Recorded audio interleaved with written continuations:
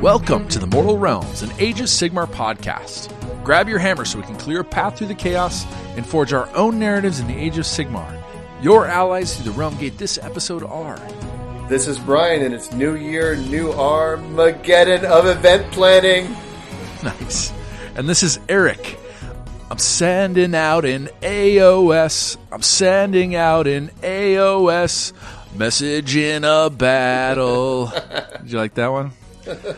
In this episode, we are discussing narrative signals, elements of an event that can effectively communicate to your attendees the kind of narrative event you're running, and what level of play to expect.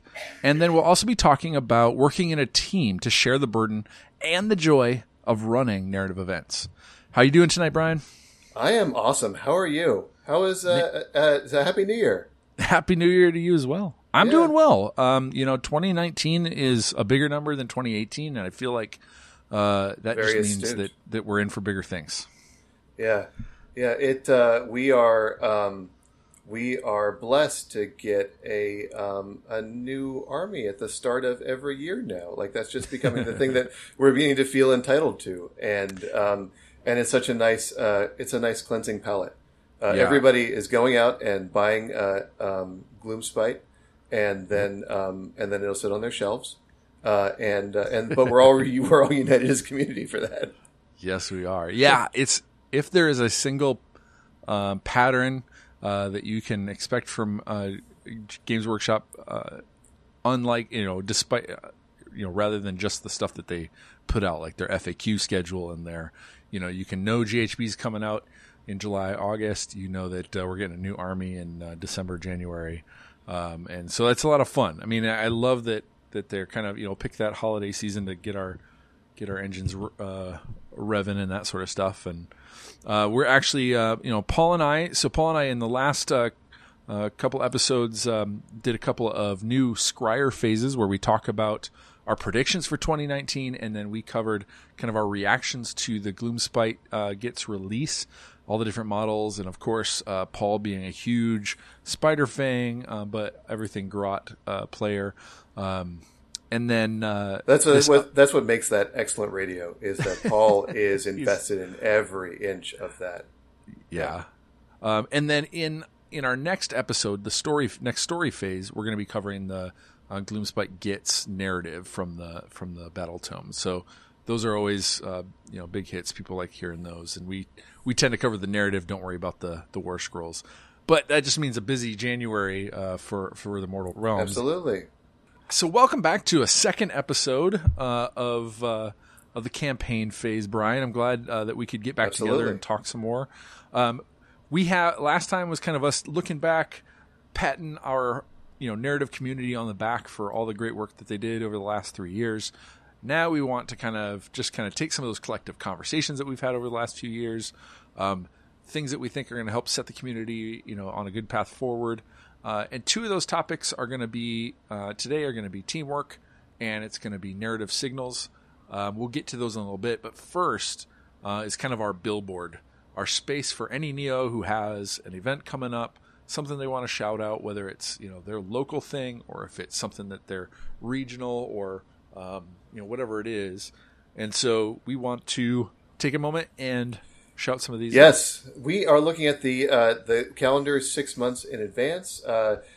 Port Maw AOS happened on January 19th, one day ago, the time of recording, in San Antonio, Texas. It was awesome.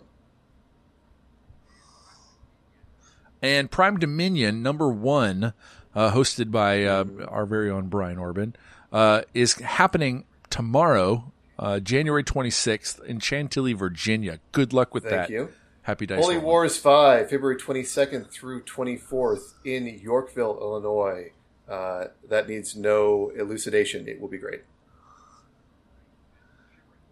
Nice. And the Gibbering Dome 2 is happening in March at Adepticon.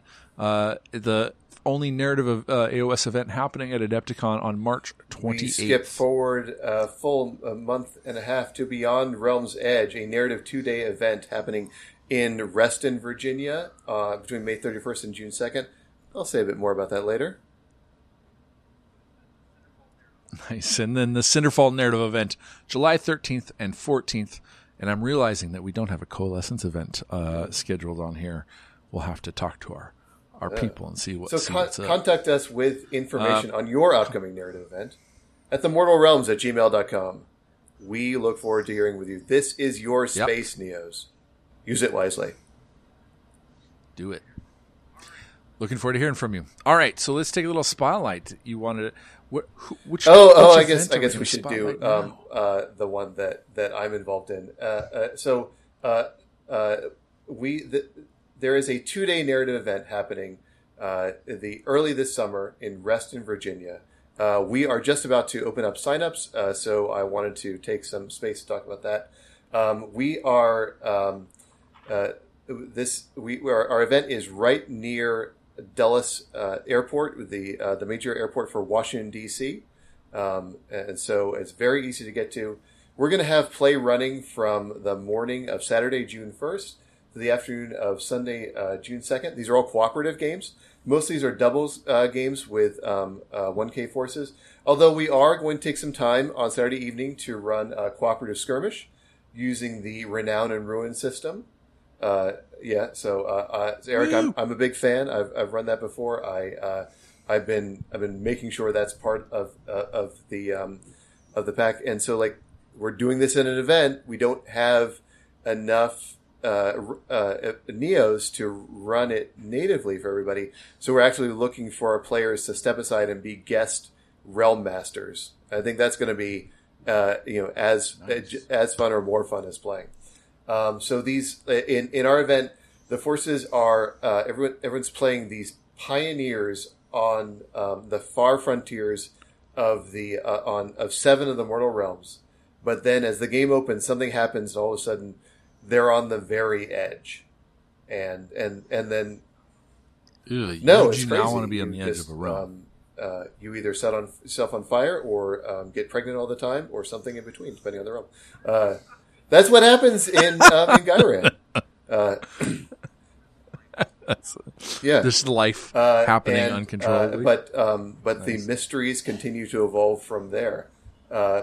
So we're asking for players to sign up, join our Discord channel. We're going to use Discord as a collaboration tool to develop alliances in all the time from now until May 31st. We'll talk about their faction goals, form partnerships. Everything works in partners. We are going to open up registration on Monday, January 22nd, a few days old at the time this gets published. That's Tuesday, January 22nd. But everything is going to be on wearetheneon.com. And so this is, we're trying to do the U.S.'s second reoccurring independent narrative event beyond everything that Herner does at Holy Hammer and Holy Wars. Big shoes to fill, but we think the East Coast is ready for it. Awesome. So we can stop calling you. No one's ever said that, right? That was just made up. That's just me being mean. I apologize. Do you guys even have, there's no coast? Who am I talking to? We're the what's it called? The third coast is the Chicago. Well, isn't that charitable? Hey, we get. Hey, there's a lot of fresh water over here. I'm sure there's somebody who's added up all the circumferences of all the lakes to determine how much actual waterside land we have, and calculated it all in one. If you add it all up, it's 3 times around the U.S. Isn't the circumference of a lake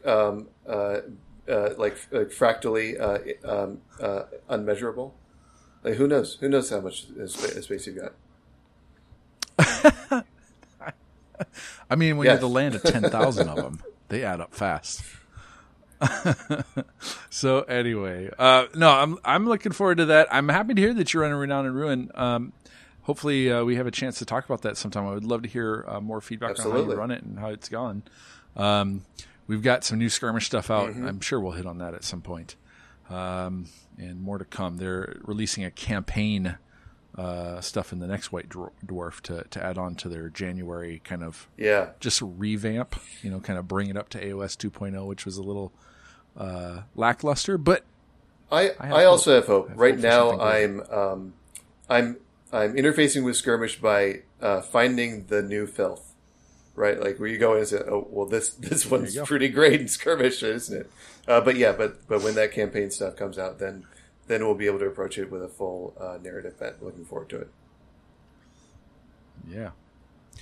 All right. So why don't we jump into it? We'll get into the campaign phase, and we'll talk about teamwork.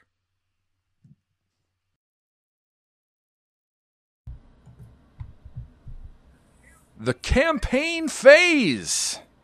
In the campaign phase, we explore how the plastic hits the table, narrative events and campaigns, the rules and scenarios that define them, and the organizers and players that bring them to life. So, when we run narrative events, I think there's one thing that we can say definitively. There's a lot of work to be done. I think that we spent our last episode patting ourselves on the back, but let me just go in for one last pat. A narrative event is a competitive event plus. If there's this whole bit where we try to get people together in a space to play Warhammer, and that is exhausting. And then we're going to try to give them something that expresses our very souls. And so there is a lot to be done. And if you can find someone to work with for this, your output will be better, your life will be better. We can't say enough about it. When you're working with a team, you get to split up the work. You get to find people's specialties. You get to put out something that's functional and not just something that is that's fully expressive of one facet of play. And it's so much preferred. I think too. I mean, from the outset, your goal of narrative is to tell a story cooperatively, right? Mm-hmm. And if you try and bring a bunch of people to do that, and you're kind of the solo leader, or the solo realm master of that event, it's harder than if you start telling that cooperatively beforehand with your team, right? If you have a group of people, 1 or 2 or 3 people, to start bouncing those ideas and bringing something to life together. I think that why do we run these events? Why do we go to these? Do we put all this work into something that actively, it's our hobby time, right? So it's going to take away from the time that we have to actually interface with the game, to build our own models, to paint our own models, to play to play games of Warhammer. I think in a lot of ways we are trying to make the events that we would like to attend. So when we go into these things, they can end up being expressions of ourselves and what we would like to do to our own detriment.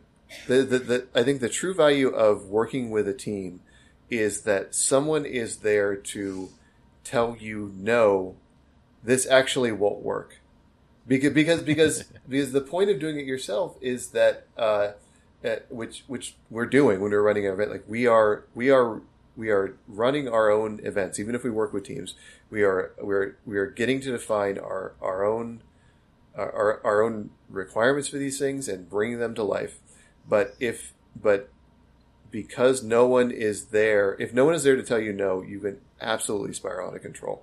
When you work with a team, you bring in equal collaborators, and everybody comes in with that desire to make something from nothing, and those desires will conflict. So if you're going to put out a product with those inherently conflicting dreams, you have to learn how to say yes to someone else's idea. You have to learn to come in with your own idea and have someone say, say they've got something that they want to do, and you have to let them run with it. And that experience is really what you need when you're actually on the ground and running the game. So I was going to say, let me ask you in that terms, like, how do you start with a team? When usually it starts with either one person or a couple people saying, "Hey, we want to run something," but there's some start to I an think idea. That what you've got. Hold on. I don't know if you can still hear me, but I just dropped the video. Oh, you're back now. Yeah. Okay, good. All right. And I see you. Okay, great. Yep. So when you start an event, I think you generally you start with the idea of, we want to run a narrative event, and maybe it's got 2 or 3 attributes, but it doesn't have the whole thing. I think what it's really important to do is to have conversations with your team as to just what is important to everyone. You're going to split up the work, and you want to split up the work such that people are happy. People are happy doing what they want to do. And that means that everybody has something that they really love, and you can, if you want to divide the work along those lines. I really want to make terrain, and I want to make terrain all the time, and I don't really care how it's used. The exaggeration, but if that was my sole job on a team, I would probably be pretty happy.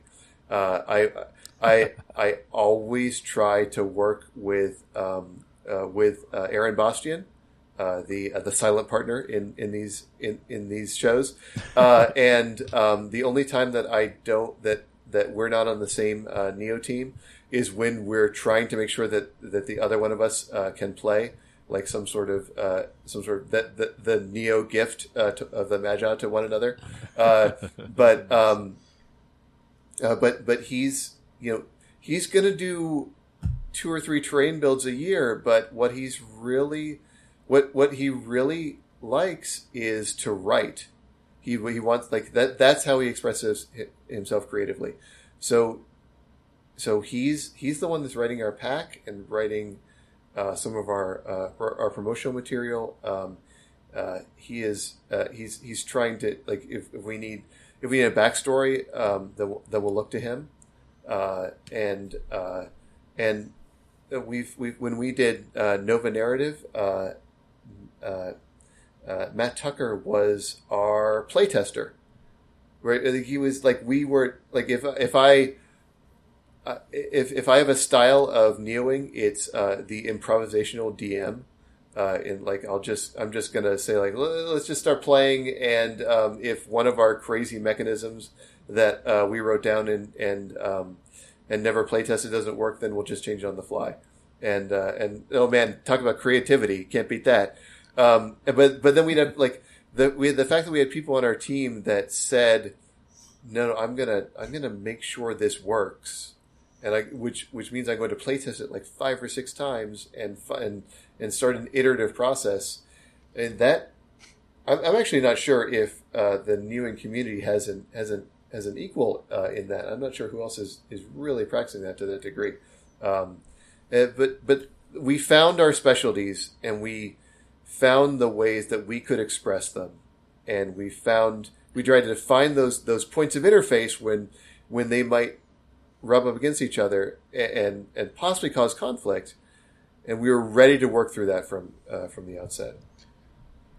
Do you feel like you have that there's a set number that you say, or set number of different complementary skills? Is there kind of a few basics that you definitely need, and then ancillary ones that can either be, work, or, you can do without, not to put anybody on the spot and say, hey, this skill set isn't as valuable, but, or would you say it's whatever you have, you design around that? Yeah, no, I think that whatever you have, you design around that. I think that's right. So I could, if we were to break out an inventory of skills, I think you need I think you need somebody that is willing to stand up and say, like, this is my overall vision, and like I can just add this to the brainstorming wall, but this is something I believe in. I would like to enact. If someone's willing to make that kind of strong statement, it's better. I find it's better than a million like half formed ideas, and especially ideas in which a team forms and they have things they want to express, but they've learned that it's not their role on the team, and they don't want to put it out there. That can be somewhat counterproductive. But if someone is willing to stand up and say, like, this is the vision that we can keep this in mind and work towards that, then things get rolling faster. I think you need someone with an understanding of game mechanics. I think that as Neos, we go out and break things, and in order to fit more story in, and it really helps if you understand what you're breaking. I think that you need a builder, but that's one. It's actually one of the assumptions that we picked up around narrative events that is not tied intimately to it, but it is to me, and it's become one of my assumptions, however false. Well, I think when you're trying to put an event in a setting, terrain is and non-generic terrain is essential for kind of. I guess what I would say is it increases the quality of that experience. Yeah, I agree. Right. This is.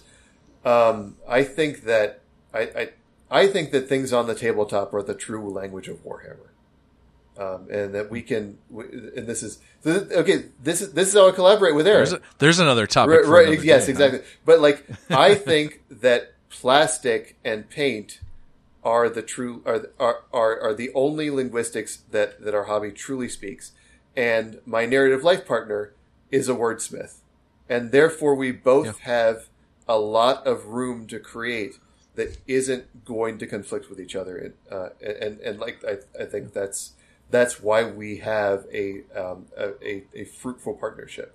But like these are all different things that an event can do. These are possible paths towards success. If you don't want to explore one of those attributes, then you can always find its basic equivalent sitting out there in normal Warhammer, in normal AOS match play. If you don't want to do custom mechanics, you can run an event that has a story that links different match play battle plans together. That works. Yeah. That works just great. We've had a plethora of battle plans from Realm Gate Wars through into the last wave of GHB and starter set. We've got a ton of battle plans that give us some story or give us that emulate a certain dynamic that can fit into a lot of different narratives.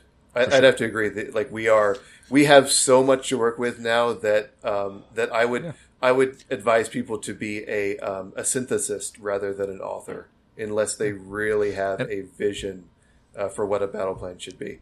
But if someone is really into that, if someone wants to fine tune the way a battle will work in terms of making those rules, and that is a great job to have on the team. I think that that one thing that I want to touch on is it goes to the size of our population, the size of population of people doing narrative play, because I don't want to spend too much time on talking about how great it is to work with a team and suggest that it's the only way that you can do that you can do narrative play. It's absolutely not, right? We've got you can run a successful event by yourself, but I would want to point people towards the idea of partnership outside of we'll both show up to the game store on this Saturday, and we'll both run an event.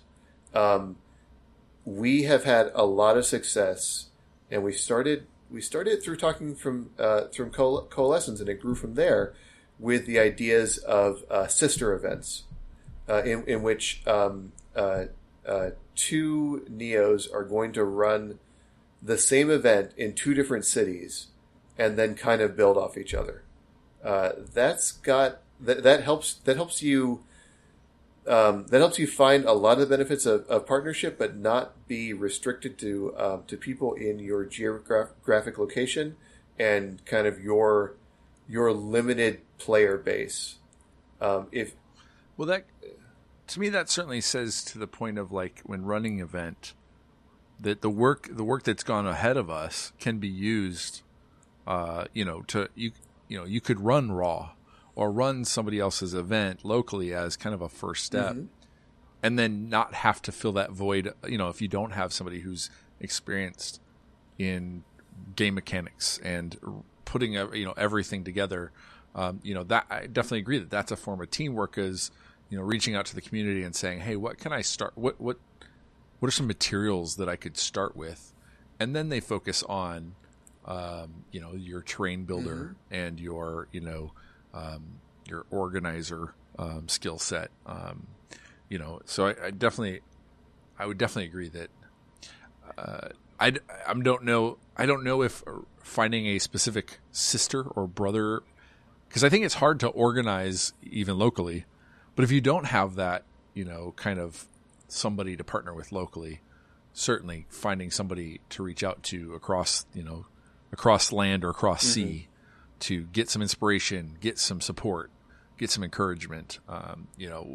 We do it all the time through the Neo groups. There's we're reaching out to each other and getting that inspiration from partners that are just there to give us feedback on the stuff that we're kind of trying to put out. Yeah, absolutely. No, it's a good means of collaboration is to use the collaboration from events gone by, which is a good time to say that we need, like, as our community is churning out narrative play artifacts all the time. We need archivists. I do sometimes worry that once we run events, the raw data that we generate that is so useful to other events is not properly preserved. But you know what? Like, it is out there. It is on. If you see something that if you see a Twitter hashtag that blooms one day and like all these incredible pictures, reach out to that person, and they will probably be very happy to talk about their work and share everything that they have with you, and that use that as a skeleton to build on. Yeah. Well, let me ask you this. I mean, so let's say you recognize I need somebody who's good with rules or good with mechanics. I need somebody who's going to build some tables or build some terrain, has some hobby skill. I need somebody who can organize, and keep some of this data together when we get signups or whatever. I need somebody who can communicate with players and make announcements or kind of do shout outs or whatever it is to kind of so there's a number of those things that I think are obvious ones, and they can all be in one person. They could be in two people, and that sort of thing. How do you go about finding team members? How do you approach people? How do you kind of bridge that where you maybe it's the first event you're trying to run in a place. That there's some other people around kind of. Does it have to be like, your best friend or some dude that, somebody, guy or gal that you're always playing games with and you're like, hey, let's do this? So the thing that works for me, and this is a personal philosophy, which is deeds, not words. A good way to do that is to communicate to your community what you are willing to do. with your commitment to this thing called narrative play, this thing called called Age of Sigmar, whatever. And a good way to build a team is to run an event, flaws and all, but it's the best event you can do. And what I've found is that the conclusion of that event is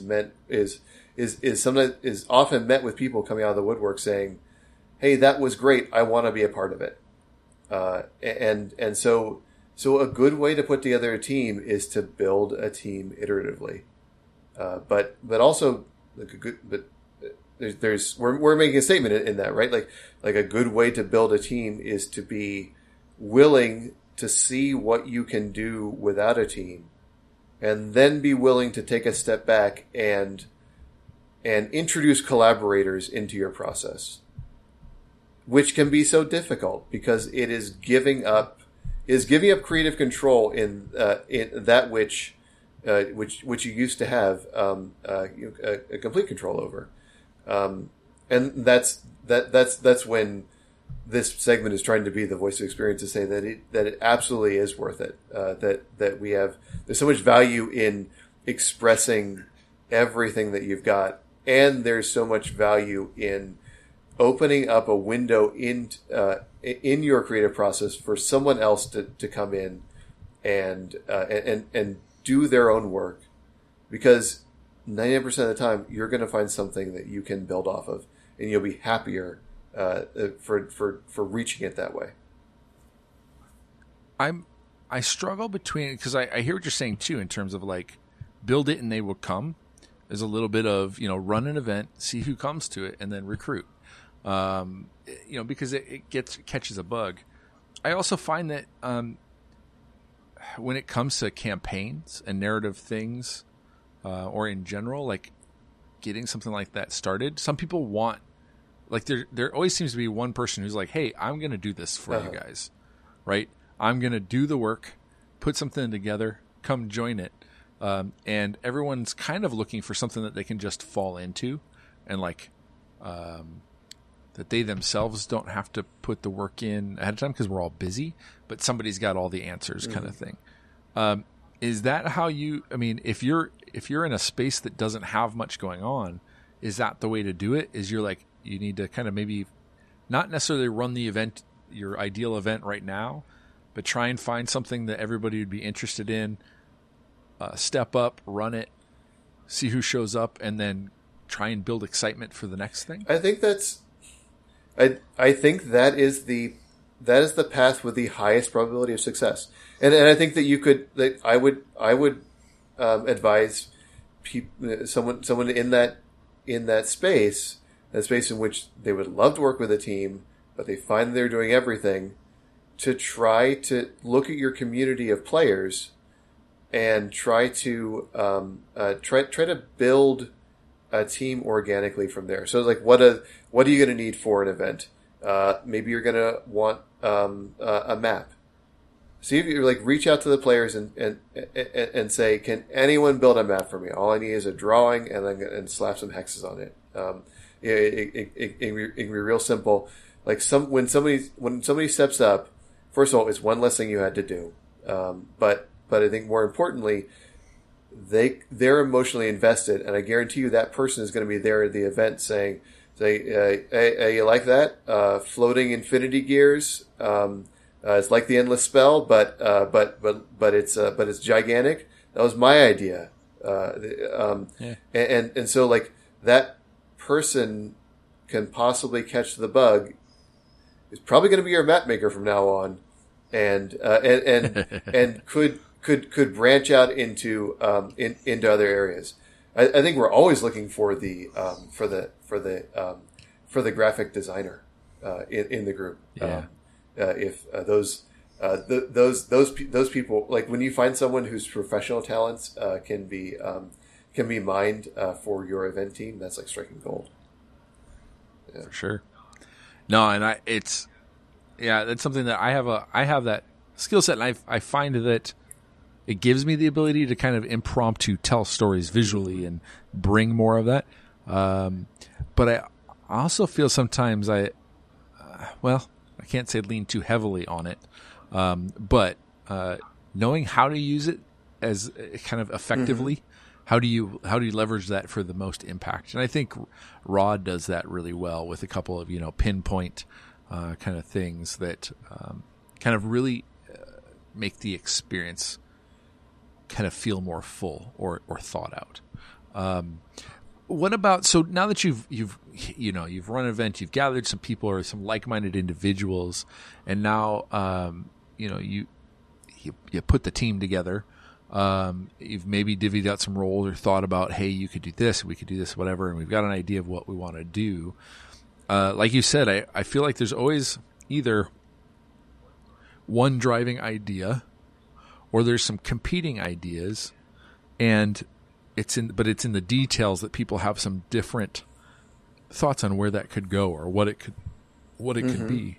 And everybody wants to put their mark on it, right? And the beauty of that is that when you get done with it and everyone has put their mark on it, you all feel really proud of it.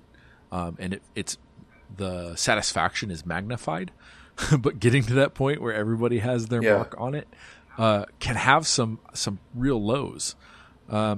What are some of those pitfalls? What are some things that people run into when forming a team that is probably some of the things that keep them from right. So when we are doing these narrative events, everything is time bound, right? Like nobody has the idea that says like, yeah, let's put together an event and we'll do it when we're ready. Like those are things that never happen. Instead, it's more like we've got this thing and it's going to happen within 6 to 9 months. What can we do to get ready for it? Which means that you can have this period in which things are just gestating, and you're giving more time to that gestation than you would if you were working as an individual, because you want to make sure that everyone's voices are heard. And that means that somebody on the team has to watch the clock. Somebody has to be saying, if we go with this idea, then it's great, and it's also going to have these second-order consequences. This idea will have us having to build all this stuff. This idea we can realize, but maybe it's not as satisfying. And also, guys, if we don't choose one of these two right now, then we're going to run out of time. We actually won't be able to do anything. Somebody has to be the voice of realism in the group, because you're explicitly telling everyone to just dream for a while in order to make sure that everybody gets their ideas out. I also think that it's helpful to take ideas that are broad strokes and to start breaking them out into individual strokes as quickly as possible, because like even if it's someone's baby, they probably had that vision as a broad stroke, and the individual strokes are where all the other collaborators can step in and start to invest and start to create ownership. And that's what gives everyone a sense that this is their thing, and this is worth all their leisure time at the end. It's everyone being mindful that this is something that we are creating together, and that nobody has complete creative control. If everyone's mindful of that, you're probably going to get across the finish line with a happy team.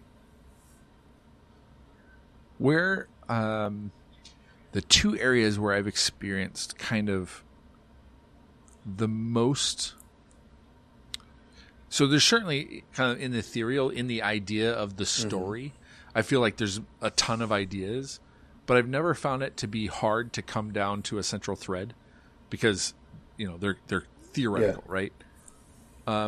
It always feels to me like the game mechanics, or the choice of battle plans, or the choice of how they link, and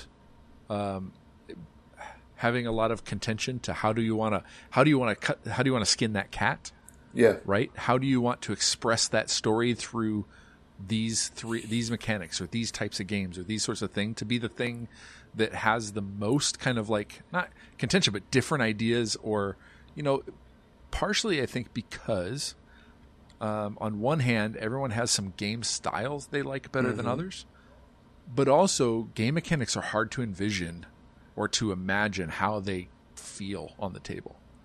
Not everybody is able to take, if you do this and then this, and everybody, at the beginning of each turn, you roll the dice and this happens and you choose 3 things and blah, blah, blah, blah, blah. To one person who's writing it is like, you know what this is going to feel like on the table? This is going to feel like somebody reaching up into the sky with their sword and lightning hits it and they're going to sweep it across. And to somebody else, they're like, I'm not, they're not seeing that. They're feeling something else. They're interpreting it. And so that it seems like that those mechanics being the thing that bring the game to life, but are the hardest to imagine, tend to be the thing where I've spent the most time kind of, do we do this or not do this? Do we agree or disagree? Have you found that to be the case? Yeah, so I think that it's very, I personally think that it's very seldom that mechanics do the heavy lifting. When you get a table that's really singing, that is real, like 2 players that are really that are really immersed in the mortal realms, and they're still rolling dice. They've actually brought so much of it themselves that you watch them playing with your terrain, with your custom scenario, and you still feel that you're a little extraneous. But this is just the strength of our community. Like that's something that's actually not a problem. It's a feature. Which is to say, I think that portions of event design can be a best effort if you are willing to do the hard work to communicate to your players, like what they're allowed to do, what your expectations are, what options they have in front of them that they normally wouldn't have in match play, and so that's another job, right? There's a portion of running an event that is the prep is done, and you're out there on the floor, and you're helping everyone have fun, and that, like, if you can do that well, you're going to cover all those gaps in your mechanical presentation that maybe you didn't know you had, or that you really couldn't figure out, and you went with a best effort. I think I'm speaking more to my personal style. I know that there's some very practiced game authors out there that could probably do it, but I would say it's not make or break. But so the conversation of, are the mechanics, how do they affect the game? I would save that for another time. What I'm wondering, I guess maybe rephrasing it, is in the dynamics of putting a group together, a team together. I've found the how you express the game through mechanics to be the place where people have had the most disagreement, or where there's the most, like, are we getting it right? And I hear what you're saying is, in the long run, the players make up for a lot of either right or wrong in our game mechanics. I tend to feel like when I've played, and the one game, a few of the events I've written for, there are certain mechanics that stand out, that when somebody plays that on the table, it directs or inspires their experience. But if for you, in your experience working with a team, if mechanics weren't the thing that everybody kind of grumbled about or were on odds at, about, or should we do it this way or that way? Was there another area of being in a team that kind of where you saw like, okay, we're running into some roadblocks because we have different ideas competing? Yeah. Is there another area of teamwork or building an event? Yeah. So I was like to return to your comment. I think what we're running up against is that the stumbling blocks of a team are going to be a bit unique for a team. I think that you had like what you ran into is a party that was very experienced and cared about mechanics. That's wonderful. It's like you were really lucky to have those social dynamic problems. I can see what you're talking about, but it doesn't match. It doesn't match the experience of the teams I've been a part of, and which means that we were willing to accept probably the purported expertise of our team without putting it to the test.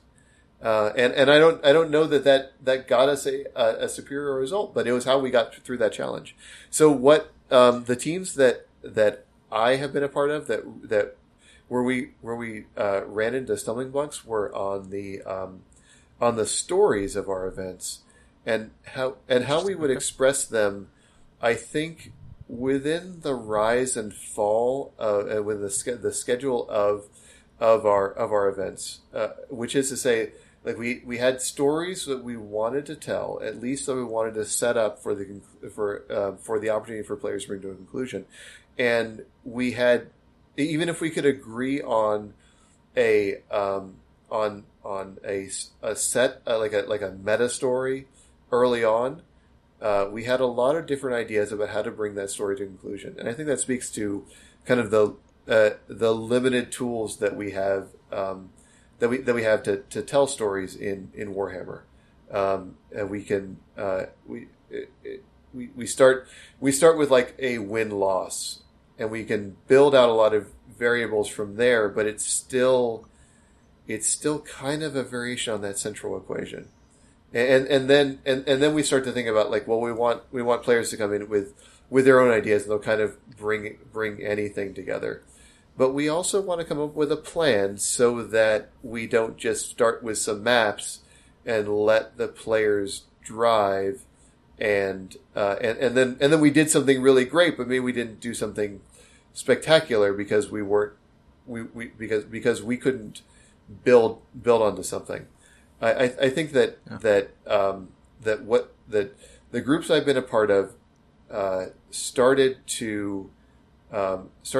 came up with a lot of different expressions of a central idea of story, and a lot of different ways in order to get to those to those individual ideas of stories, and finding the marriage of everyone's ideas such that it would fit into, let's say, 5 games or 7 games of Age of Sigmar was a pretty decent challenge. But we worked through it. But it's still, yeah. It still made me. It was still the kind of thing where I would say, I couldn't. If I could just clone me, then we wouldn't have this problem. But I just agree with those people. Well, I do. I mean, I do think that sometimes when an individual is able to create something from start to finish, there's some cohesiveness to it that you don't get when everybody's, you work in a committee. I don't tend to, in my professional life, I've tended to be an entrepreneur, solo, work for myself, do my own thing, until most recently, the most successful business I've had has now many people, and they love what we do, and they care about what we do, and now they have opinions on what we do, and they're not always the same as my opinions on what we do. But if I want people who care about what we're doing and who are going to give their passion on the day that it's important, you have to give away pieces. And you have to, and like you said, you have to learn to say yes. And here's what I hope is that, one, I do think that there should be somebody who kind of is the keeper of the final vision. or is kind of whatever it is that is the goal of the event, whatever you're trying to do. If there's any new ground you're trying to break, or any kind of quality that you're trying to reach, that there's somebody who's kind of checking all of that. I mean, if everybody can be, but like, and deadlines is another one. Somebody who's saying, hey, can we get it done in time? If yes, then go for it. If no, then we're cutting that. Somebody who can kind of make some decisions like that.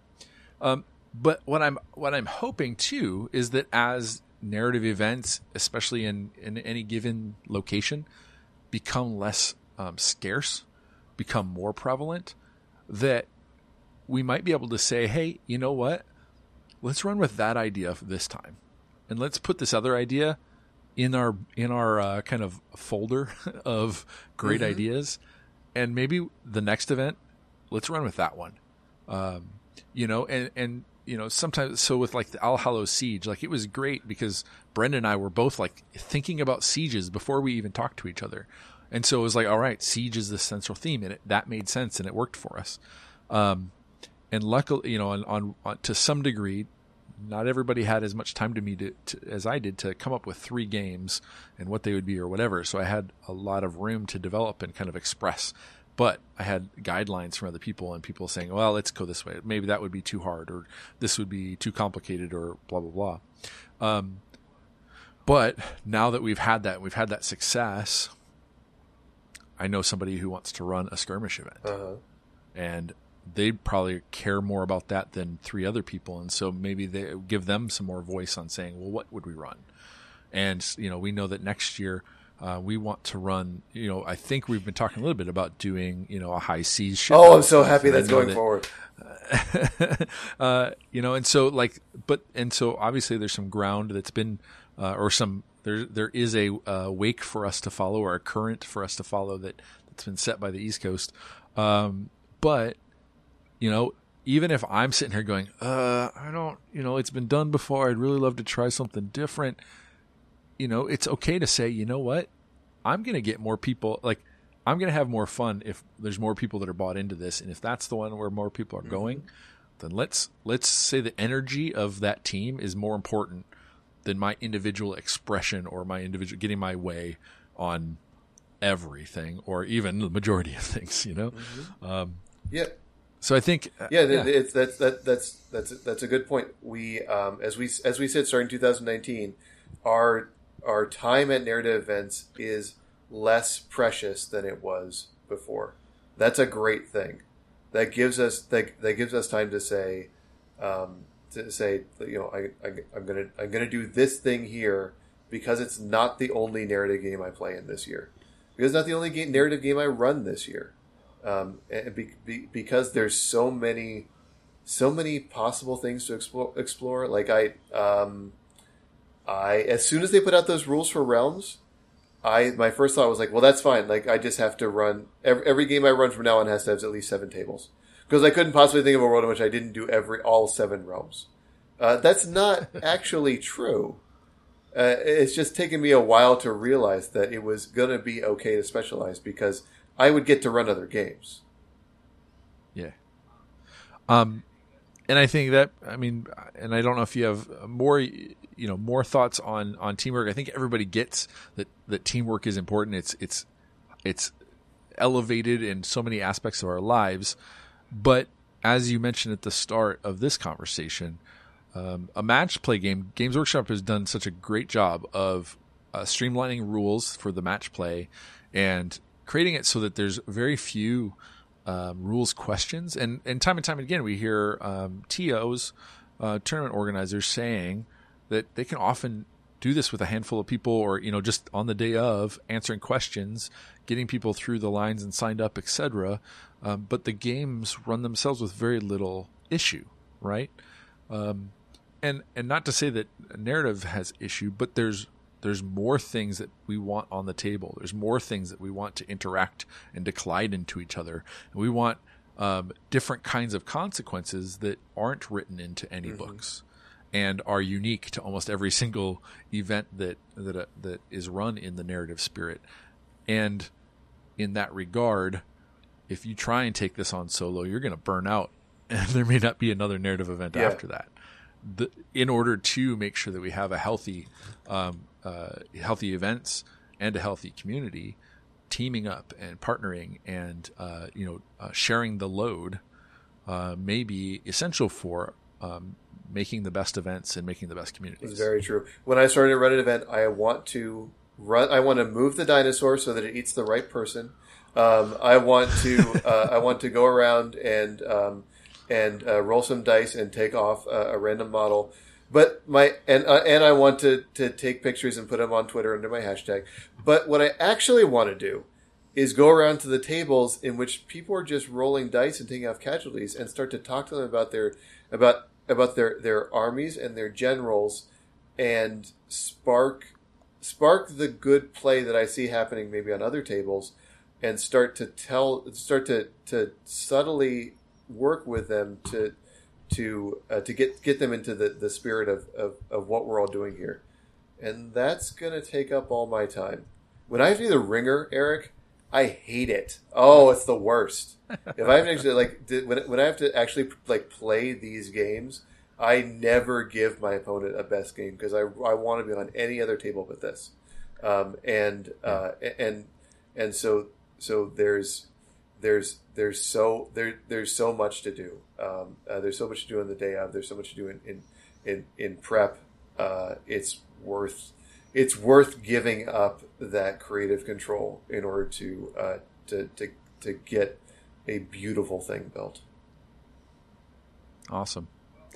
Well, let's take a break, and then when we come back, let's start talking about narrative signals and how to kind of use those to build the events or to communicate things about our event, so that we get the players. So now we've got the team together. Let's put some signals together so we get the right players to our event.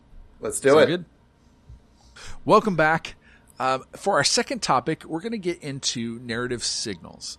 Narrative signals are the way we communicate, sometimes explicitly saying, hey, this is a narrative event, but also implicitly through to create the tone of the narrative and the events that we're playing, so that the players that are going to enjoy this the most, the particular style of event, are going to enjoy it the most and know how to find it and know what to show up with and what attitude to have.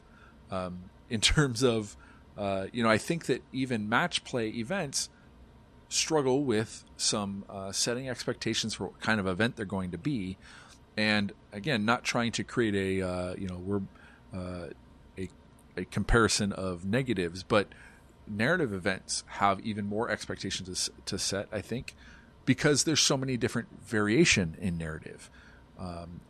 As we mentioned last episode, last campaign phase, that we've seen such variety in the types of narrative events, from big sweeping combats or arena style things, or where you have to defeat all these realm beasts, to one of the first Nova events where it's a whole RPG ending in a battle on a pyramid, to a siege event spanning three games, trying to knock down the castle and get to the middle.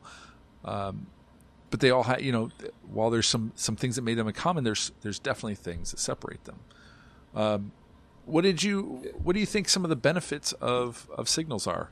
And do you define it the same way? So I think that there are we're always looking for an efficiency in communication whenever we speak to our players, and probably and I think some of that comes from a difficulty in finding the right voice. I heard Rob Symes recently talking about writing his book on Warhammer, and struggling to find just the right way of expressing a truth that he had about the game. And we're always running into this.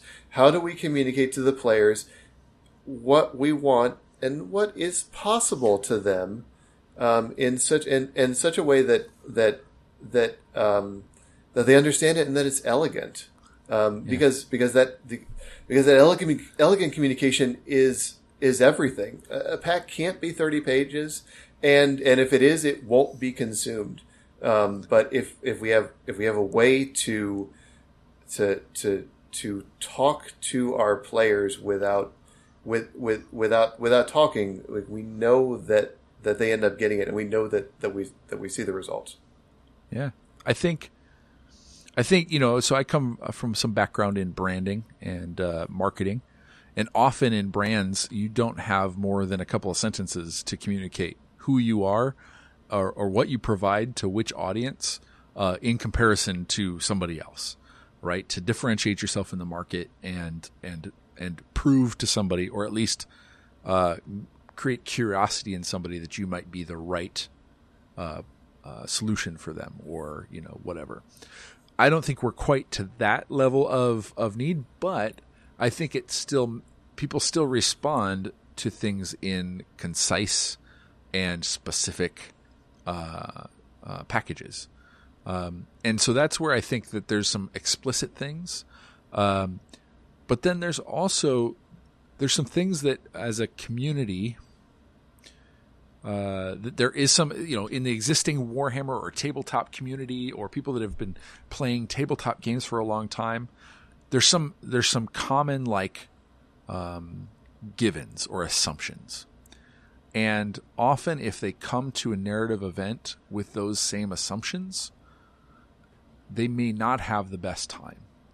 Mm-hmm. And so I think some of the things that we do can't be undone explicitly, and that's not undone, but balanced out explicitly. We need to show them in different ways and kind of prove that there's a different attitude or a different way of going about it that are less explicit and saying, hey, this is different. And just like, oh, this game doesn't have a podium, or this event doesn't have a podium. It doesn't have a top 3 generals slot here. That's different. Mm-hmm. What does that mean for what kind of event, what kind of a weekend I'm going to have? And to your point, too, I think we have a number of ways of we don't have a ton of attention of the viewer or of the player. Sorry, I went back into marketing speak. Right, we've got some of our initial communication. Hey, our announcement of this is what we're going to do. You've got one coming up soon, right? Or we were just talking about Beyond Realm's Edge. Mm-hmm. You've announced it, and now you're kind of reminding people. It's a reminder of dates and deadlines and that sort of thing, right? You've got your pack, which is kind of like maybe the second time that you really get their attention because it's a big moment. And then you've got your opening conversation the day of. Maybe you've got some emails back and forth.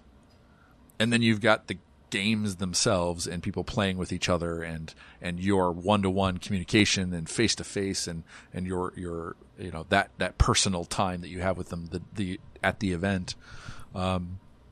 So there's not a ton of points in which to get out a lot of information. Mm-hmm. And about what kind of event. You have to be careful because in what you communicate, because we are attempting to be a creative enterprise that goes from the organizers to the players and enables the players' creativity.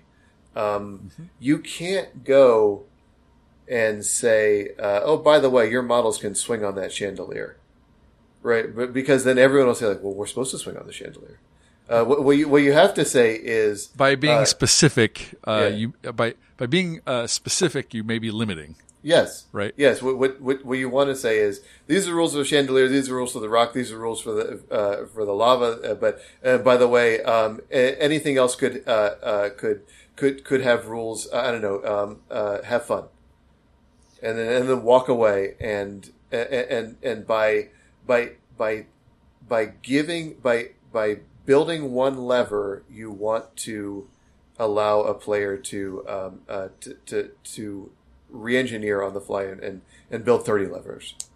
But that's just one of those signals, right? Yep. And I think that, what you talked about there is sometimes when you pick one signal or one element, it doesn't always jive with another element. And it may not it may not work for every player or every organizer. So, for instance, your style. You talk about. So, for instance, having I would call this a third player, right? This might be in the case of Holy Hammer. This is the tables, right? Mm-hmm. The tables have these rules, and the tables are out to kill you. The tables are the third player in a Holy Hammer event, right? You like to talk about the Realm Master, right? Being the Realm Master, being able to be at the tables, and as somebody's doing something, be there to facilitate an idea or a offhand remark that they make, so that you can make that more real through a mechanic or through a dice roll or through that sort of thing. Mm-hmm. So I think that third player is a signal and something that's likely something you include in the pack, or if not in the pack, it's kind of a hard thing to put in the pack. It may be that, again, that day of team is you introduce them as game masters or realm masters, and that they're there to facilitate the games. Mm-hmm. But that third player, I think so. So the thing the signal there would be the goals of that third player. If the goals of the table are to make the game of the other two players extremely challenging, then that's there. That's there in the pack. I think often the goal of the Realm Master is to turn the game into more of a story and more of a story that goes between games, and that's something that a pack can say. That's something that it can start to. A pack can be a communication of the story so far, and start to talk to players about what kind of story they themselves should bring, so that their army isn't just a passive participant in that, and also like that. That's going to be best communicated before dice start rolling on game one, which means you've got to find a way to do it.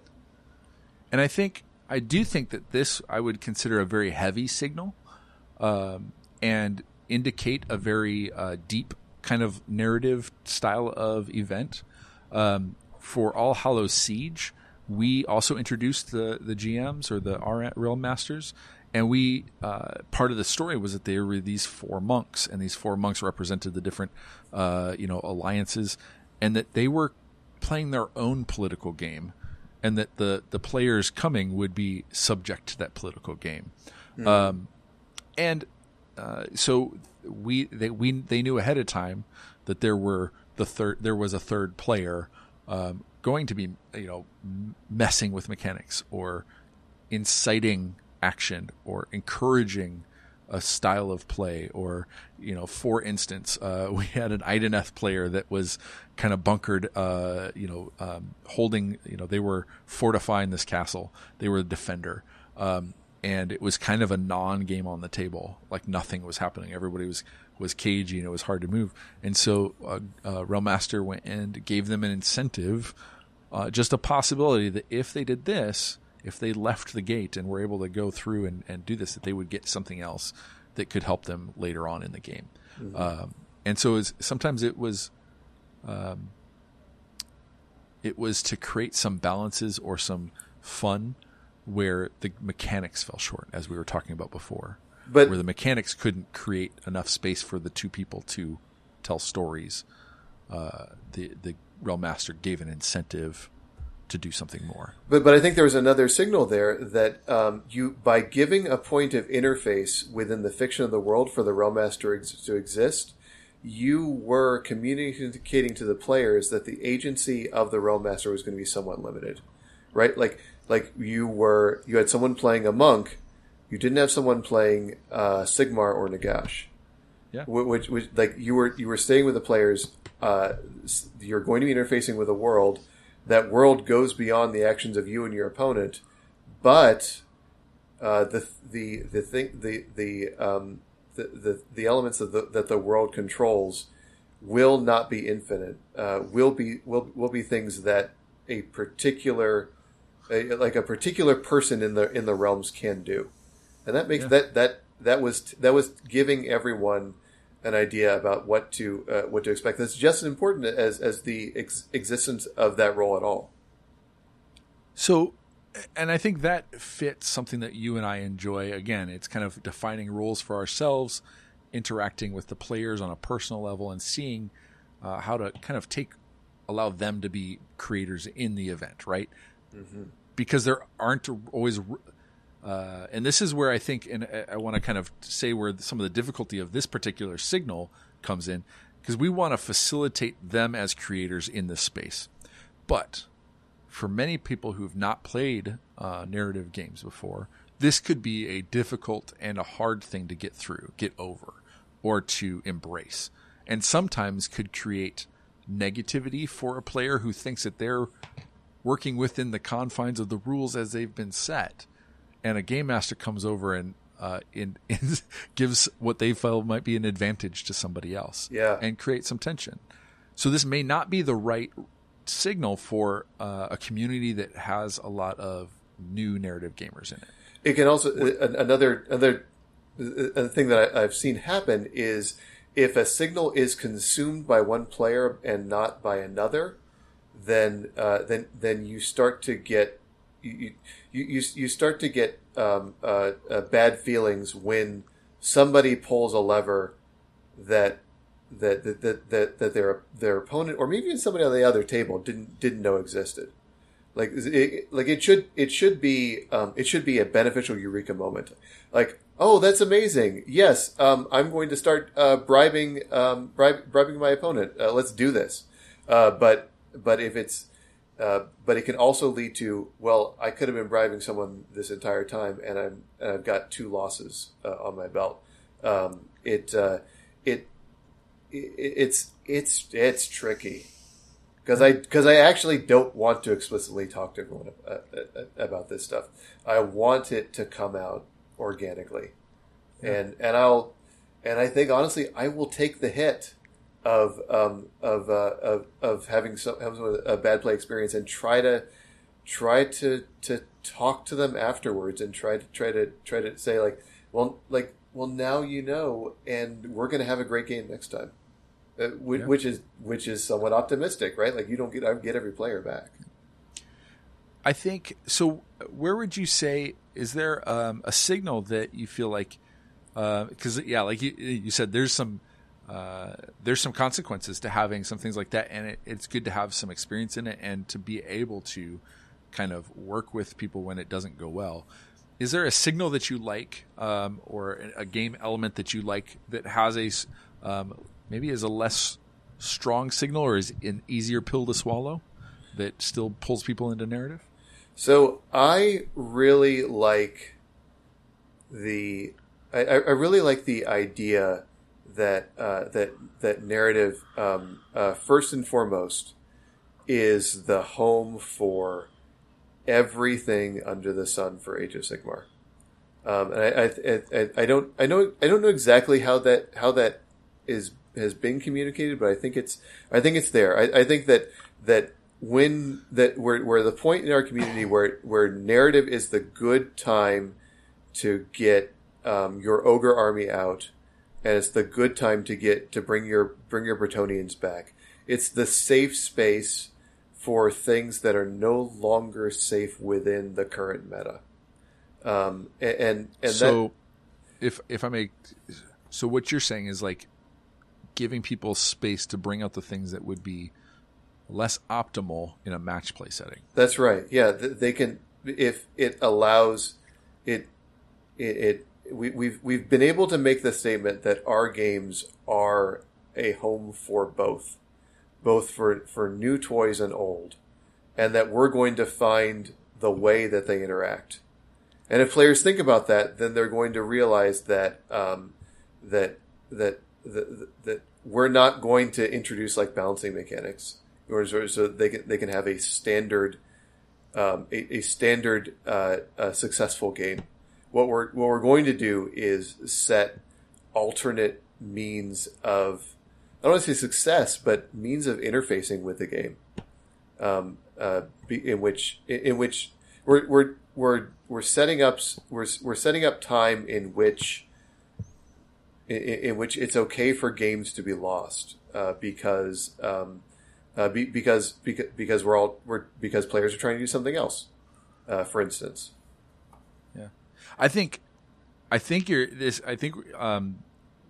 in my head is my favorite signal, and is probably my number one to include in every narrative event, is to eliminate win and loss as the highest goal, or the, in terms of loss, be the thing you want to have happen least, because they set a dynamic of opposition with the people that you're playing with, as opposed to collaborative experience.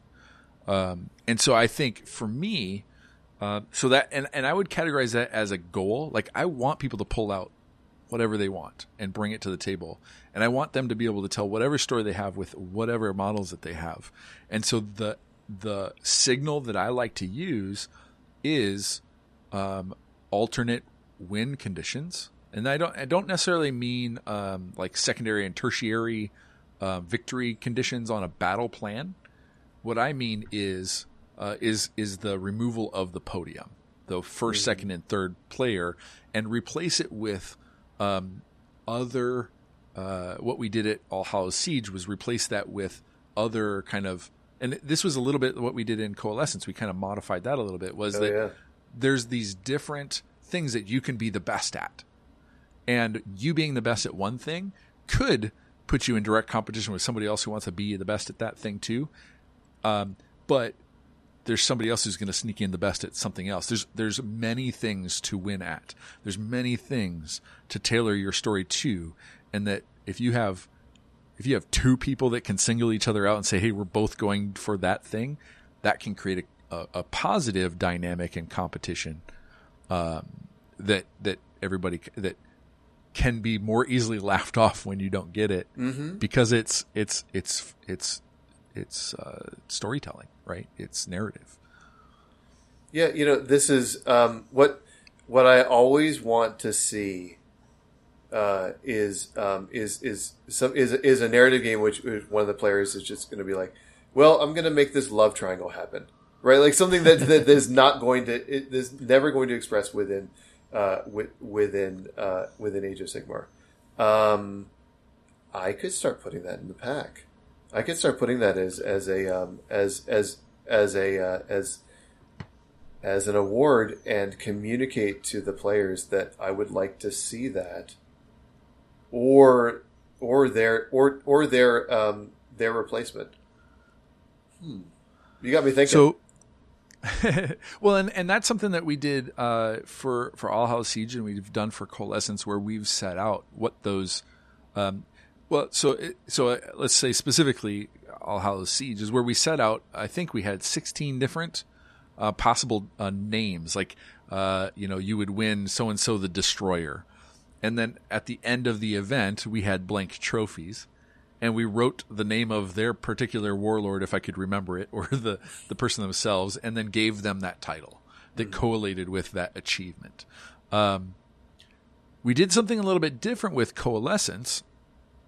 And that was that you don't win as an individual. You win as a team. Mm-hmm. By removing the individual, that is another signal that that this isn't about your personal victories, but it's about how your team does overall. And if you're representing a narrative faction or something like that, your victory is the victory for that narrative faction. I think it's easier to get into your alliance that way. And I remember something else about the Coalescence mechanisms. It was so easy to overflow on successes from a particular game, right? Like you were trying to help your team through achievements, and once you had done something, it was so easy to be in normal Warhammer mode and just keep doing it. But you didn't get any benefit from getting more than one check mark, right? You could only help your team once in the ability to have a battle line unit kill a hero. So it it told players that they needed to be generalists, and that started people playing differently. That one is an interesting point too, because where I don't know that I think we had a lot of smart people in the room thinking through these things and bouncing the ideas off, but there was something about if there was a ceiling to how much you could provide your team, that meant overkill wasn't important. Mm-hmm. Tabling your opponent wasn't important. Pushing to just like win as hard as possible wasn't as important. You'd still try and do everything you could, I guess, right? But if you got 3 check marks instead of 5, you were probably still helping your team pretty well, right? Yeah. And then on the flip side, if you were the one getting 1 check mark because you were not having a great game, right? Somebody else on your team was, I got that for you, I got that for the team, and you feel like you won still, right? Because your team did. Mm-hmm. So I think that there's some elements of tempering down kind of that adrenaline of and that selfishness of winning, which isn't. I don't want to say that as a negative in terms of match play. I'm all about that competitive spirit and that selfishness of the person who wants to do their personal best. Yeah. And I don't think it has zero place in narrative, but it's certainly not the most important thing that I think we want to foster in a narrative event. Yeah, one thing I always say to people that are trying to figure out whether their army is narrative or not, whatever that means, is that a common attribute of fictional protagonists is that they are competent. Like, it's okay for your army to be good at killing things because it's an army, and we're all like these are stories about armies, but maybe your event is trying to tell another story with these protagonists. A signal we used for Nova Narrative was to front load our event either with video or with Twitter posts or with everything on our Facebook group. We front loaded it with story, and what we were and as things went on, we kept emphasizing that this story was going to be constantly changing things that were happening on the game board, on the map, and that the end state for any individual player was going to be how successfully they felt that they interacted with that story, how they felt, and in their role as protagonists, and not really how they ended up with their role as successful playing pieces. Yeah. I think that's being able to fit your army into a larger narrative, even if you're like the B, C, D, like if you're like the third tier, like the C list actor, right? You're a supporting cast. Like I think that there's still something pretty awesome about playing your role in that, and if you can, create. And it's similar, I think, in some instances, the objectives can provide that role. Again, if you become the Demolisher, then that for your team, even if your role was just mashing down the most walls, mm-hmm. like that's something that you're, as a supporting character, if somebody else was the one who climbed up the mountain and grabbed a hold of that holy element or that MacGuffin, hey, I did my part. Like being able to say I did my part is rewarding, right? Mm-hmm.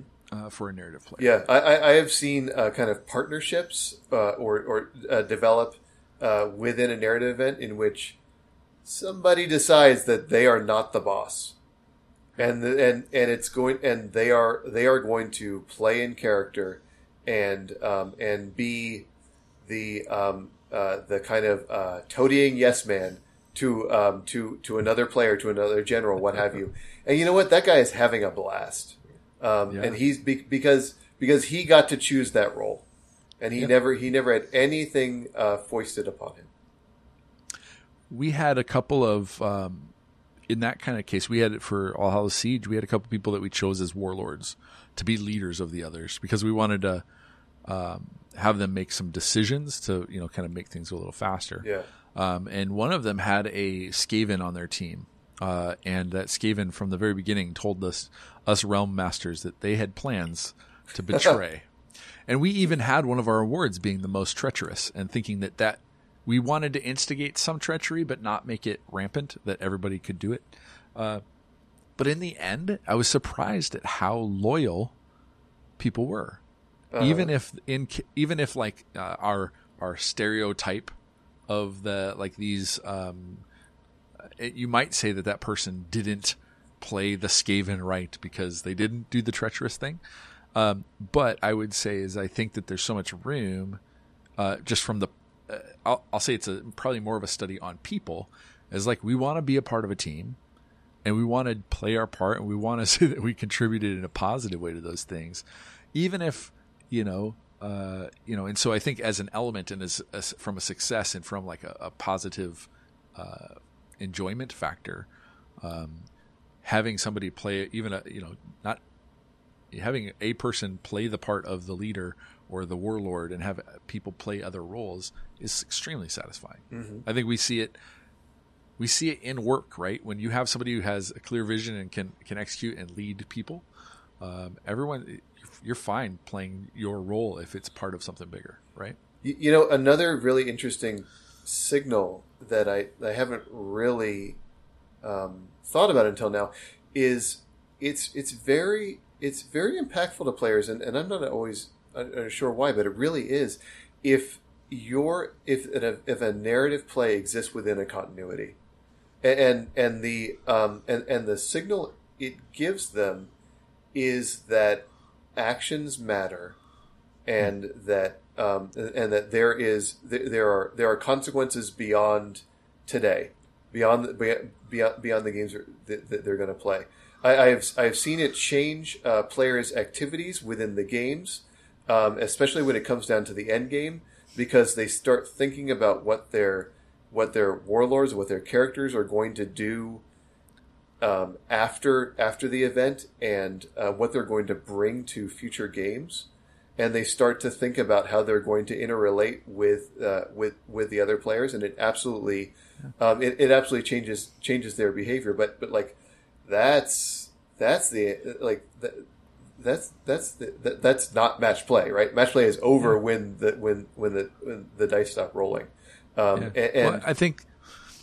Well, I was just going to say, we've talked about this, and Alexander Nygaard wrote many of our scenarios for the second Coalescence, or the third, 2018's summer Coalescence, and in our first year, there was some interest in doing a more complex campaign map for our games, and I had argued against that, to do just a series of 3 declining. You start bigger with more points.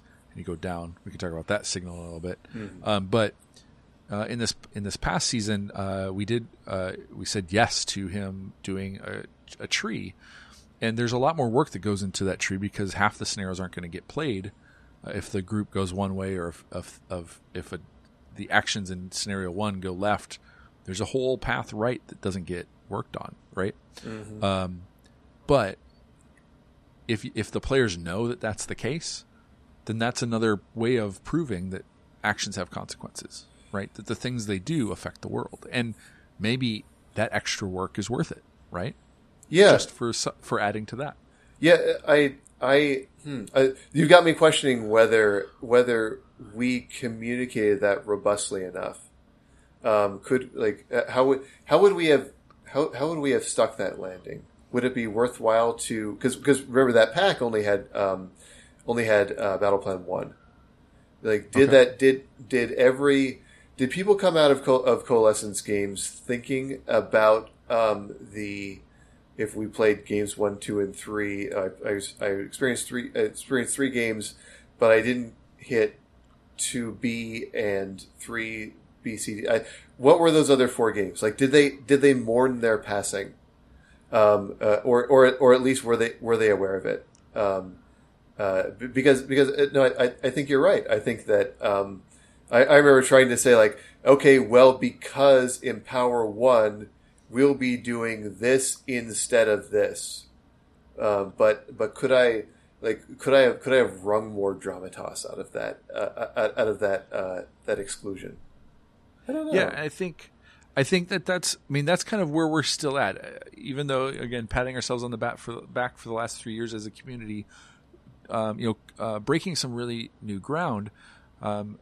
I think we're going to benefit from some more time thinking about and understanding these signals so that we can have the impact that we want to have on people, because it does matter. Like, yeah, we're playing games, but if at the end of an event, we can understand how we might have impacted somebody's perception of things.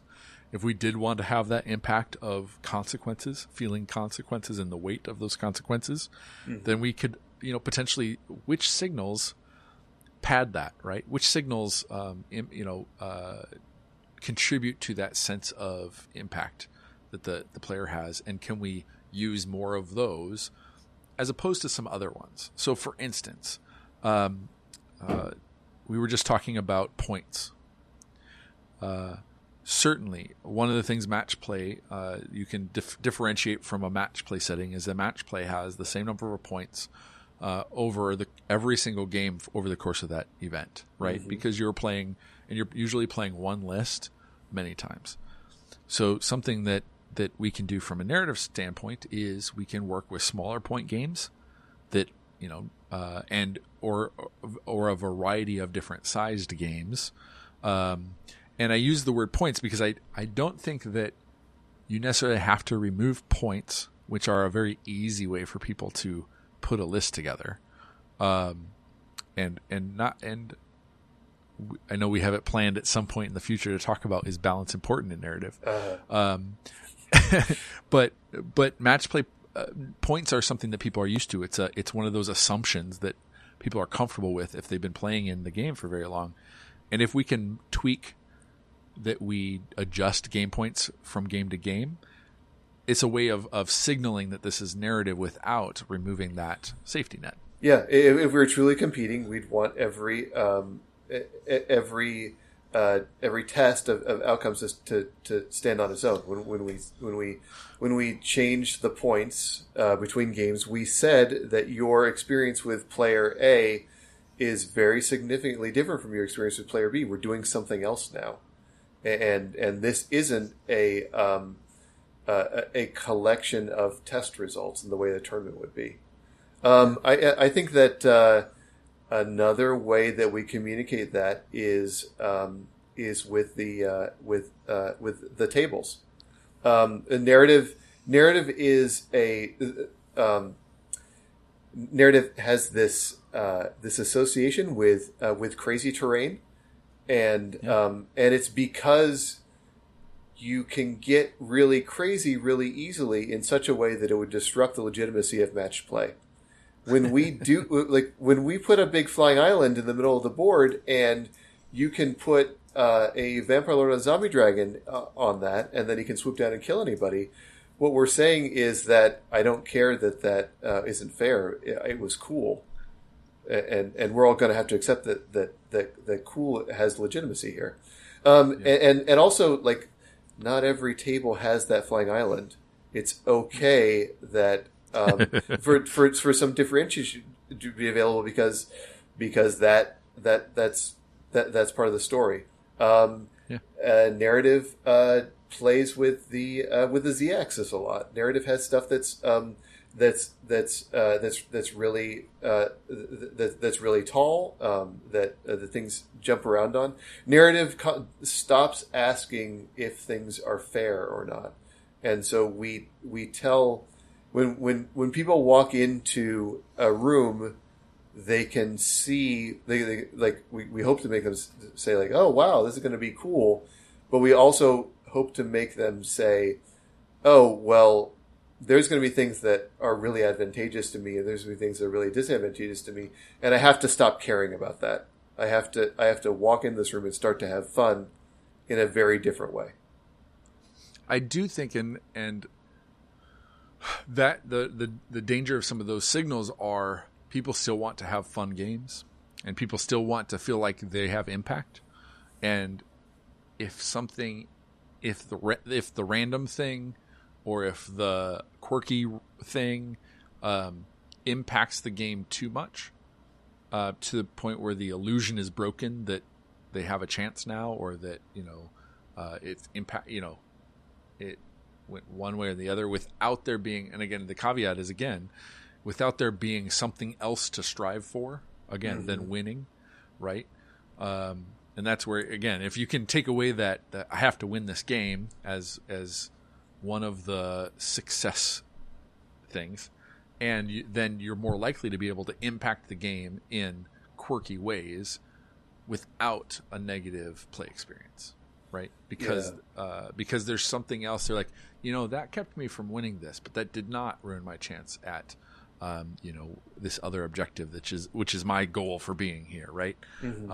Or maybe it impacted it, and every hero needs a struggle, and that's fine, right?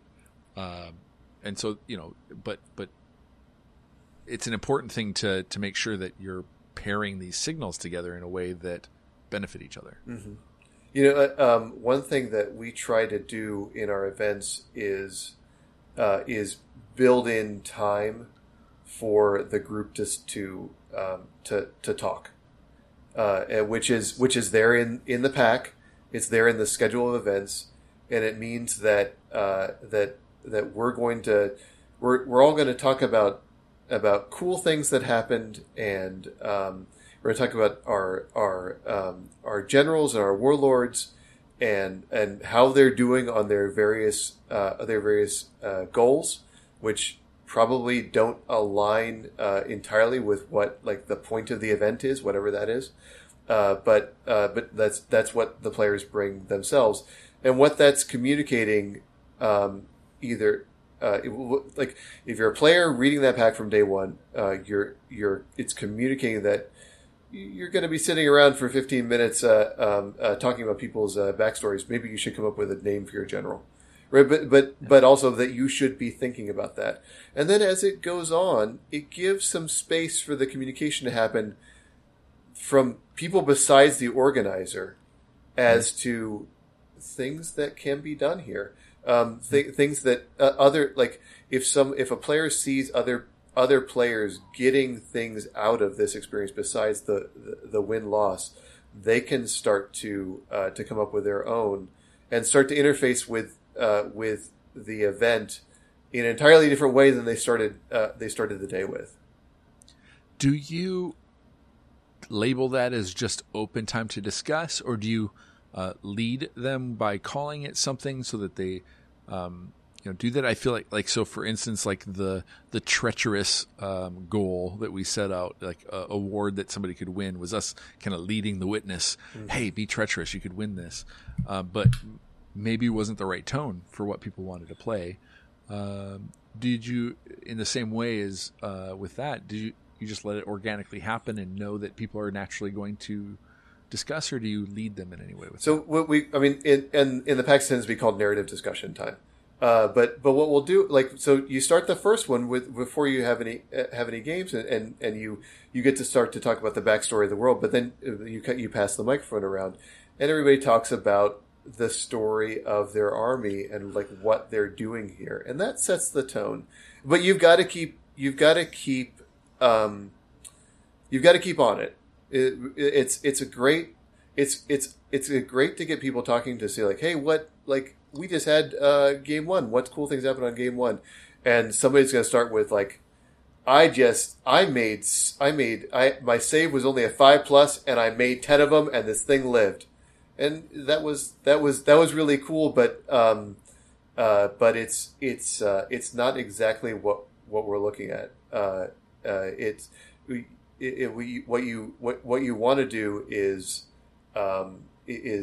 keep at them to talk about, like, well, what kind of story is coming out of this? How does what happened? Oh, that was a bad loss, but your general was up very close to the chalice. Do you think that maybe you got some insight about that might be necessary? It also helps if you've got really good players that you know and can kind of like lean on them to start the ball rolling. That's to be honest, I've never come out of one of those sessions in which I didn't feel like one of my friends had pulled my fat out of the fire. But it's just like, that's just what's going to happen. You're always going to be thankful for good players. Yeah. Yeah. What else? I think, the one you picked on, I think, is something that we see some good signals in isolating a single hero or your general as something more important than what the typical match play event holds them. That they are a command point, buffer or command ability. They're another buff unit. In narrative play, there's opportunities for that character, that hero, to have their own arc or to define the army, the character of the army more clearly. And I think when I build armies, that leader or that group of leaders is definitely the anchor for me. Yeah. And I think that's a signal in narrative that definitely changes the way people think about their armies. I try to build a story for my army, and I'm never able to do it. It is so much easier to build a story for your general. Make the story of make it the story of one person that has a supporting cast. Yeah. And I think that's if you have players that are having trouble approaching that, then make it a hero's journey with some characters in the background, and I think that'll help them. That'll help everything lock into focus. So we've seen events that have really played into that. Steve Herner says that it's part of his design goals is to help tell story by making this explicitly the story of the generals, and oh, by the way, this is why they're important. It's because of look at these supporting mechanics that are going to make them essentially Age of Sigmar superheroes. Once people realize that these are extremely competent protagonists, then they immediately then they know they're protagonists, and they know they're protagonists in a story, and they're on board. Yeah. I mean, running my Havoc Warlord in those last games where he was, basically his own 500, or half an army. He was basically a 1,000-point character running around beating up things. It's hard to play him as a regular vampire lord, with wings, that sort of thing. Like there's some character there. There's some story there of that guy. Right. But there is kind of a default personality for our Warhammer generals, and they're like sad sacks. If you're playing in normal games, you're going to, because of like weakanthropic principle or whatever, you're going to remember the failures more. And when people talk about their characters, that you build through the course of normal play, they tend to have a certain aspect of I've heard it called the pathetic aesthetic. But this is like we have a game in which actions will fail, probably some 45% of the time, and that's for the heroes. That's for like the top of the stack, and so like that influences how we think about what should be our avatars on the playing field. I've seen players that bring that in because players are coming in with an era that's already been established. Like, your event is just one chapter of the big story that I'm doing. That's pretty common, I found. But also, but if we want something different, we can design away from that. We all know how to make something incredibly world breaking. It's just not something you always want to do. But here's a reason to do it, is because because we want because we want to tell stories about heroes. Well, and that leads to, one of your passions is that's terrain. I think the signal of cinematographic that something looks like a movie, that something feels like cinematic, something that would happen, where the hero's leaping over a huge crevice or making that swing for the fences and is rewarded, some of those things, and then just the space. Great tables have been a defining characteristic of narrative events now for a couple of years, with Raw and Havoc being the pinnacles. And I think Nova, I wish I had more pictures of the stuff you're doing, because you guys are breaking it out even further into some crazy stuff with oceans and all that kind of stuff. Your boats from last year were insane. Well, thank you. So one thing that we did, ships. Well, they were a boat. A boat is a ship. So one thing that we did, and Raw did it, especially in their second year. They had tables that were that weren't always present, right? Which is to say that that they had, okay, well, this is day 2, and that's when the Realm Beasts come out. Which is very different from how you would see like a tournament in which these are the tables, and take a look. And not only are the tables pretty much all the same for fairness, but they're going to be the same for every game. So when the table space starts to adapt to the story, then it signals to the players that they are moving between different spaces, and they are they're starting to interface with kind of that kind of quest structure in which they've progressed. They're going on the hero's journey. They're being challenged by their by the different players, and now they're being challenged by the world itself. And so something's going to come out. And by the way, what really hurts you as a Neo is you start to you start to think about the cost of this thing. Like, not only is it my most impressive build, but it's the thing that is going to be seen the least amount of time. But that's when.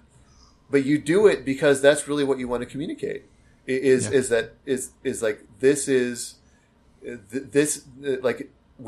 gone from the mundane to the fantastic, and we're going to express that by going into the back room and bringing out something incredible. Absolutely. I have one final for me, and I want you to think about what your final signal might be, unless you're already there. I struggle with this a little bit. On one hand, is not publishing every battle plan as a signal that you don't have control over everything. You can't plan for everything. Because I think, your match play player wants to know every scenario, what their strategies might be on game 1 or game 5 with the army that they're building and bringing. I think that leaving some scenarios off the pack, like we did, like you said, with Coalescence, out of those 3, we published 1 of those. With All Hallows Siege, we published 2. Actually, the first round had 3 different scenarios. The second round had 2, and then we left the final one off. That there's an aspect of you can't control this. There's something hidden from you, and that's explicitly or implicitly narrative. But where I struggle, and especially why in All Hallows Siege I published those and I encourage people to read them and digest them and figure out their strategies and where they'd want to play, et cetera, and build their armies around them, is because I didn't want them trying to remember all rules while they're trying to be narrative. Mm-hmm. Right? While there's so much going on, and potentially, there's a third player, there's some random events happening, having those things on top of any kind of complex gameplay or a scenario that they've not seen before, right? I didn't want to overload them with so many things to be thinking about, to where they just were throwing caution to the wind and just doing stuff and not feeling like they were navigating a narrative, right? So I struggle a little bit with not showing them stuff, and at the same time being able to, so that showing them enough that they don't feel overwhelmed when you throw more stuff at them. Yeah. We did some very mundane organizing work in the Nova narrative. We would just have people sit down and play like match play games out of the book, because we wanted. I think we wanted to emphasize that, like, this isn't what we're here for. Like you go and have just any game, because the value of this thing is contact with the world and contact with your opponent and contact with your alliance. And the way that so you're going to get that contact through time playing, but we want the time playing to not be the focus. So we just said, play Battle for the Past. That'll be fun. But we're gonna try to play it with you special characters, and with these special tables, and with the interaction that's going on outside the table, and everything else. And I think that it has a drawback of making things less special. It's one thing that we're deciding not to world build in. But I think we came to that choice intelligibly, I would say. Yeah. Do you have a last signal that you'd want to put out there? Yeah. So one thing, and we're trying to reverse engineer it, but one thing that I've seen happen that I think it makes it extremely powerful as a signal is that I've never seen the Raw team explicitly say that this was a place where you could make up your own rules. But I started to hear people talk about it to the frequency in which it's become an attribute of Raw, and I think it's something that happened organically, and I think because it happened organically, its power is immense in a way that it just wouldn't have been. It wouldn't be as impactful to the game had it not been, which it would have not been the way that I think it is, which is like this kind of emergent property of the players and the Neos all working together in those rooms. So like I've heard people talk about the latest Raw in terms of like, well, I came with a currency. And I would work with my opponent and say, like, well, you can spend this currency, and then I can do this thing, and there's like 8 or 9 different variations of that, and it's now something Raw does, and I think that signal comes from, probably from Steve Foote, but probably from all the other players, kind of like being good players themselves, interacting with the game and demonstrating or showing, not telling, what is possible. And I think it would be like when we think about the signals we display, I like to think about the nature in which I can communicate with them, and if I can possibly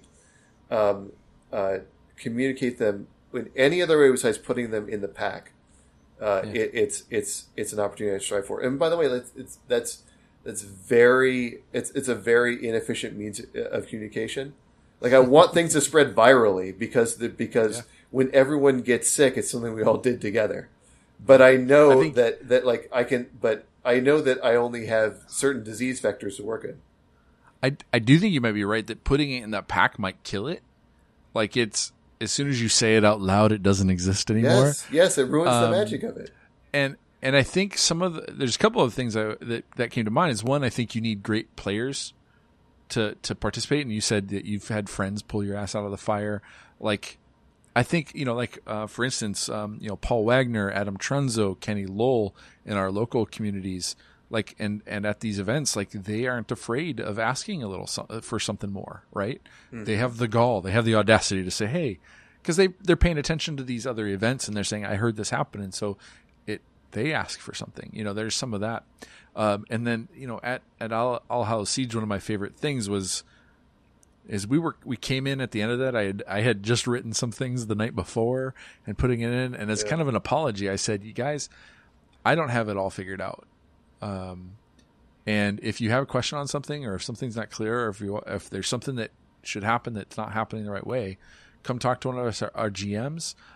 We'll talk about it, and if you hear, and then we'll conclude that with Siege the Day, and everybody will yell it, and we'll know that something just got created together. And so that was just my tired morning of don't judge me too hard, make it your own kind of thing. And it worked really well on a couple of levels of one, people saying, hey, we can make up some stuff. Yeah. And two, everybody knew when it was happening, and it kind of so it wasn't hidden, right?